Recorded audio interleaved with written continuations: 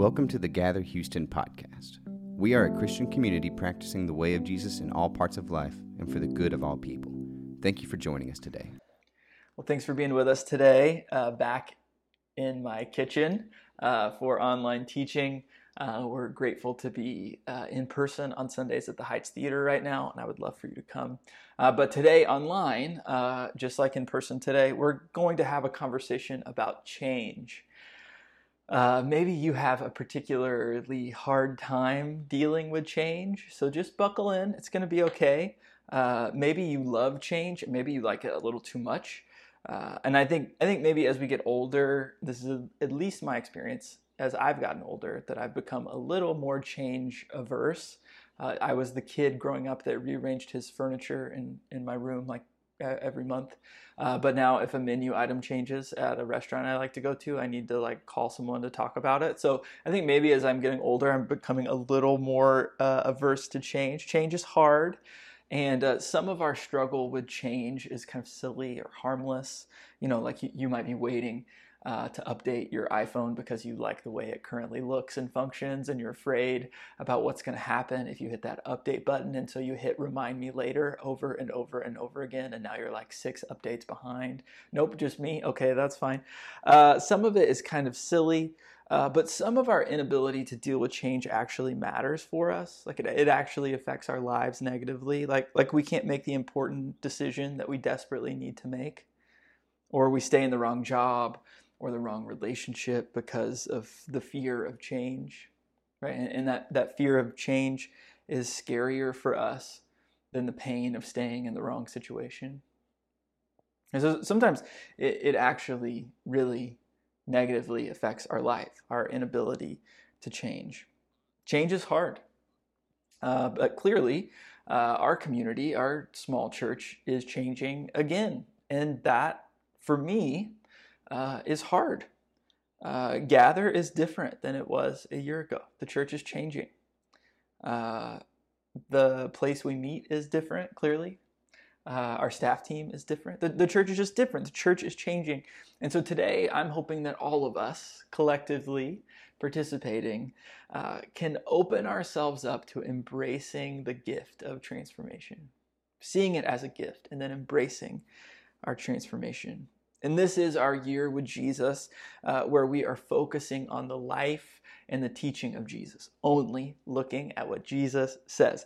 And Jesus, as a change maker, teaches a lot about changing.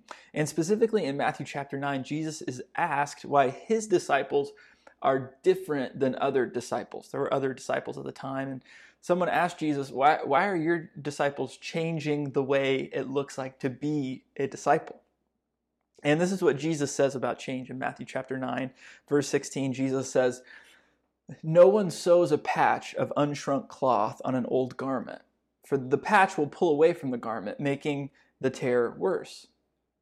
And here's the verse you might know here. "Neither do people pour new wine into old wineskins.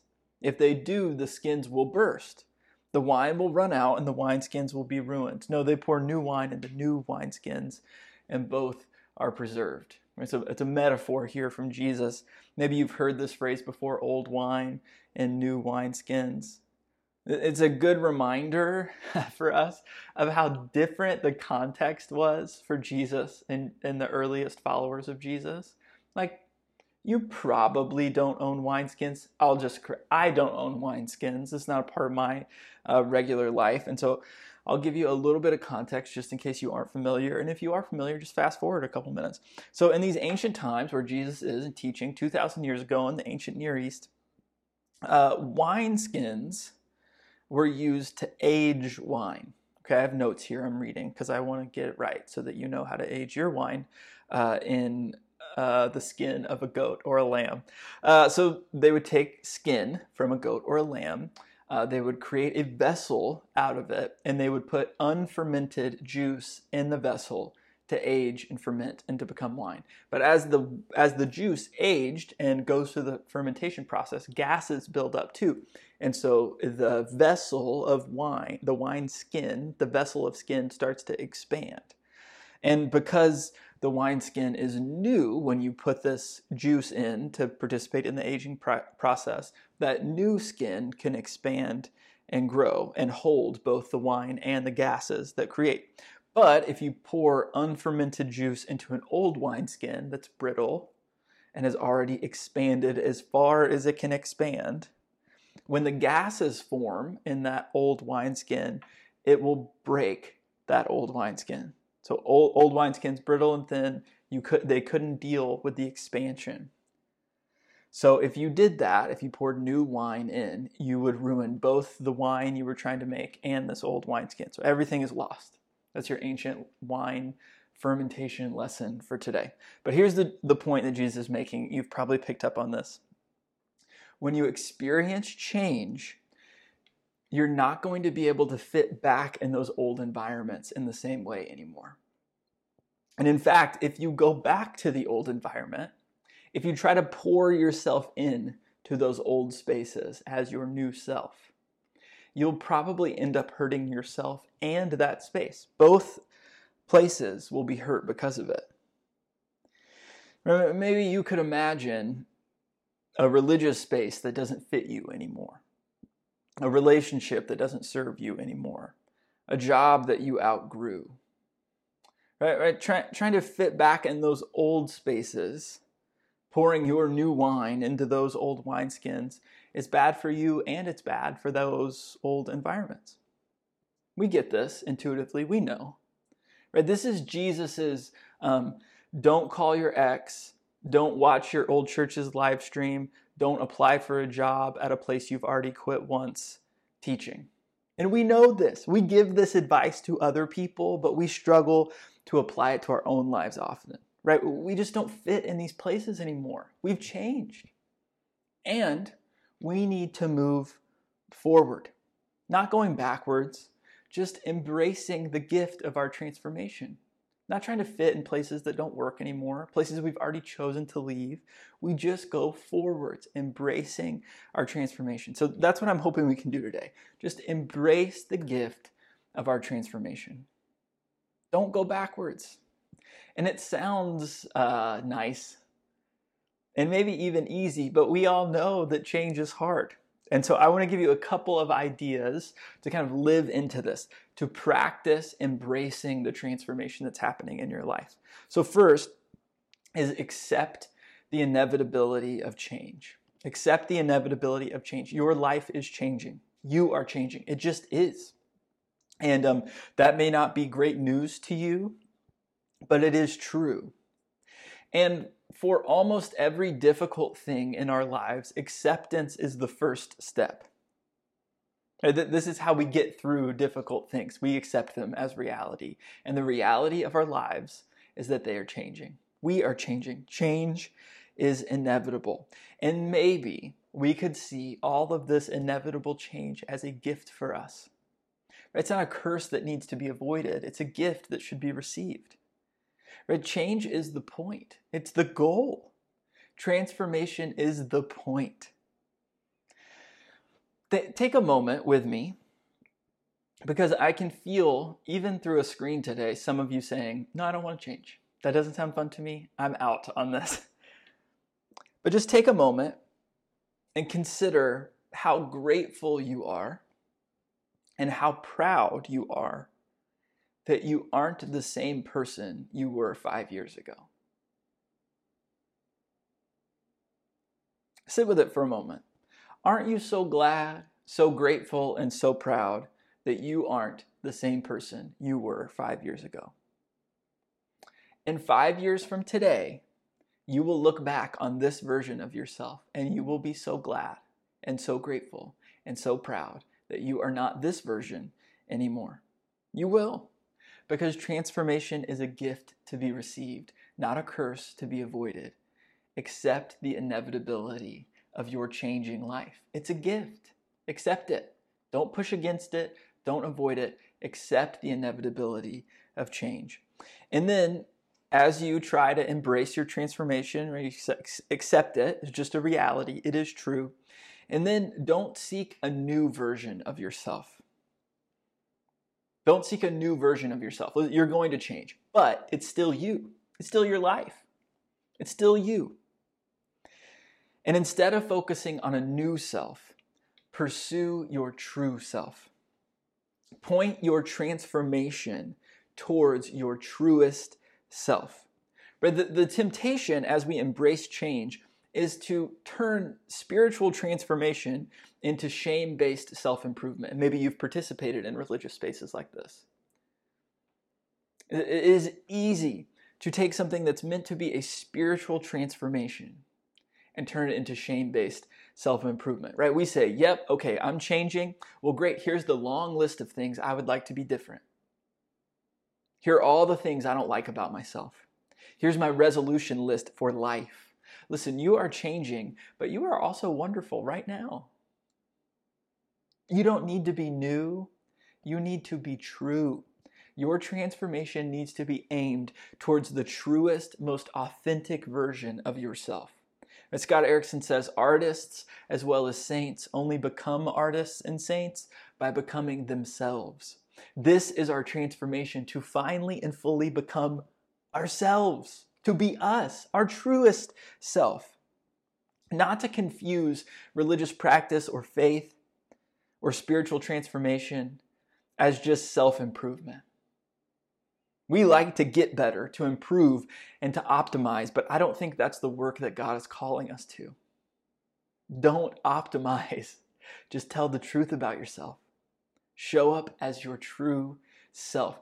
Push down the shame-based self-improvement and instead just try authentically showing your true self. And for me, especially in our community right now, this is what is so inspiring to me about LGBTQ Christians, and especially the LGBTQ Christians at Gather. Because I want to honor you today. If you are a member of the LGBTQ community and you are seeking to follow Jesus, you are participating at church, you have overcome so much. You have had voices from all corners telling you to change who you are, that you do need to be new, but instead, you have participated in the spiritual practice of showing up as your true self. And to me, that is so inspiring.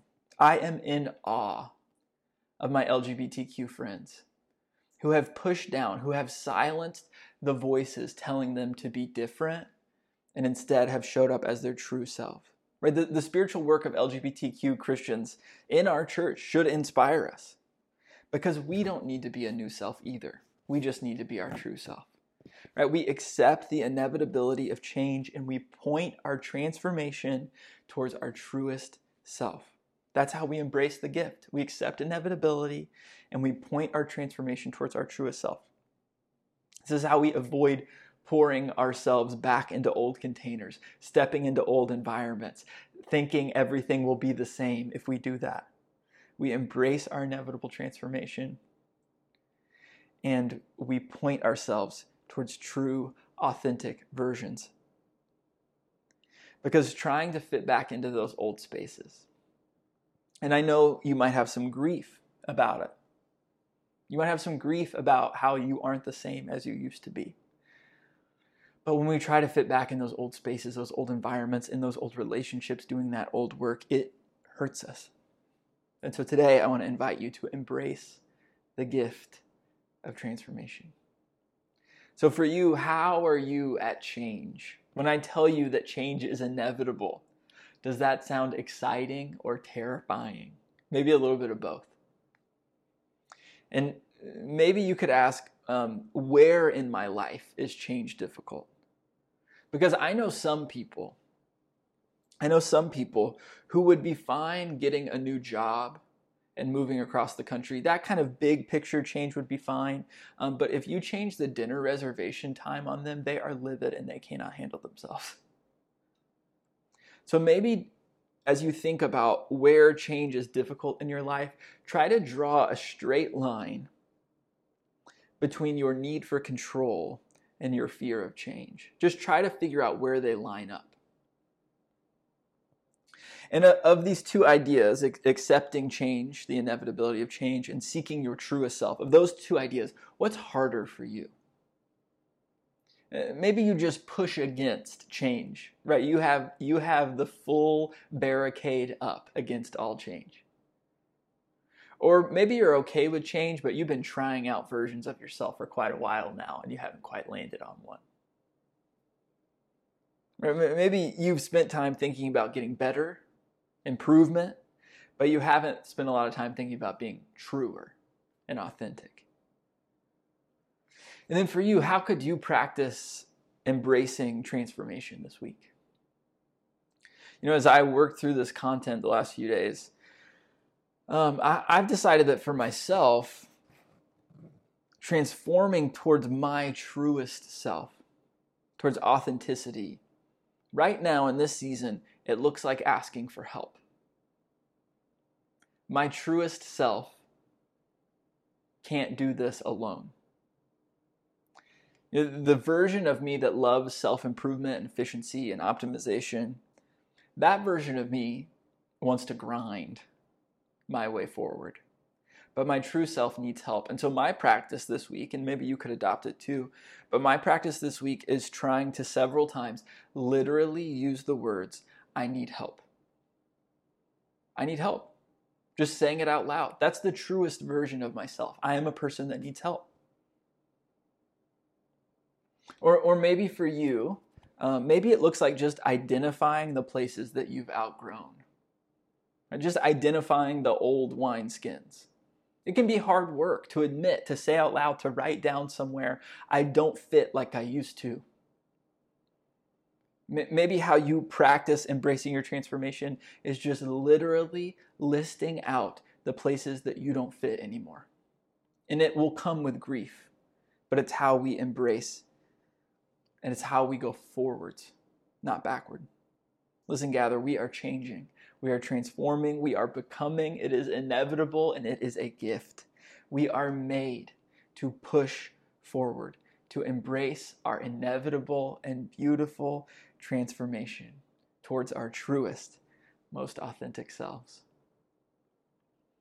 I wonder if you have ever heard the phrase living document. Or maybe you've heard a debate about how dynamic or alive the Bible is. Or maybe you've heard the same debate about some other holy text or about some unholy text like the U.S. Constitution. But in short, a document is living if it's allowed to change. It's living if it can be reviewed and then changed. And I think that's a pretty good definition for what it means for anything to be alive. If you are alive, you are changing. You're allowed to grow. You're allowed to review and edit. If you are alive, you are changing. And so my hope today, Gather, is that you will embrace your transformation as a gift. And that as you change towards your truest, most authentic, most vulnerable self, you will find joy and you will find freedom. We are alive. And if we are alive, then we are changing. Change is scary, but so is staying the same. And so, Gather, this is my prayer for us today. Feel your breath in and out. Feel the beating of your heart. You are alive. So embrace change as your spiritual practice and trust that with every transformation, you'll become more and more yourself. May it be so. Amen. Thanks for listening. If you're interested in Gather, check out our website at gatherhouston.org or visit us on Sunday at 10 a.m.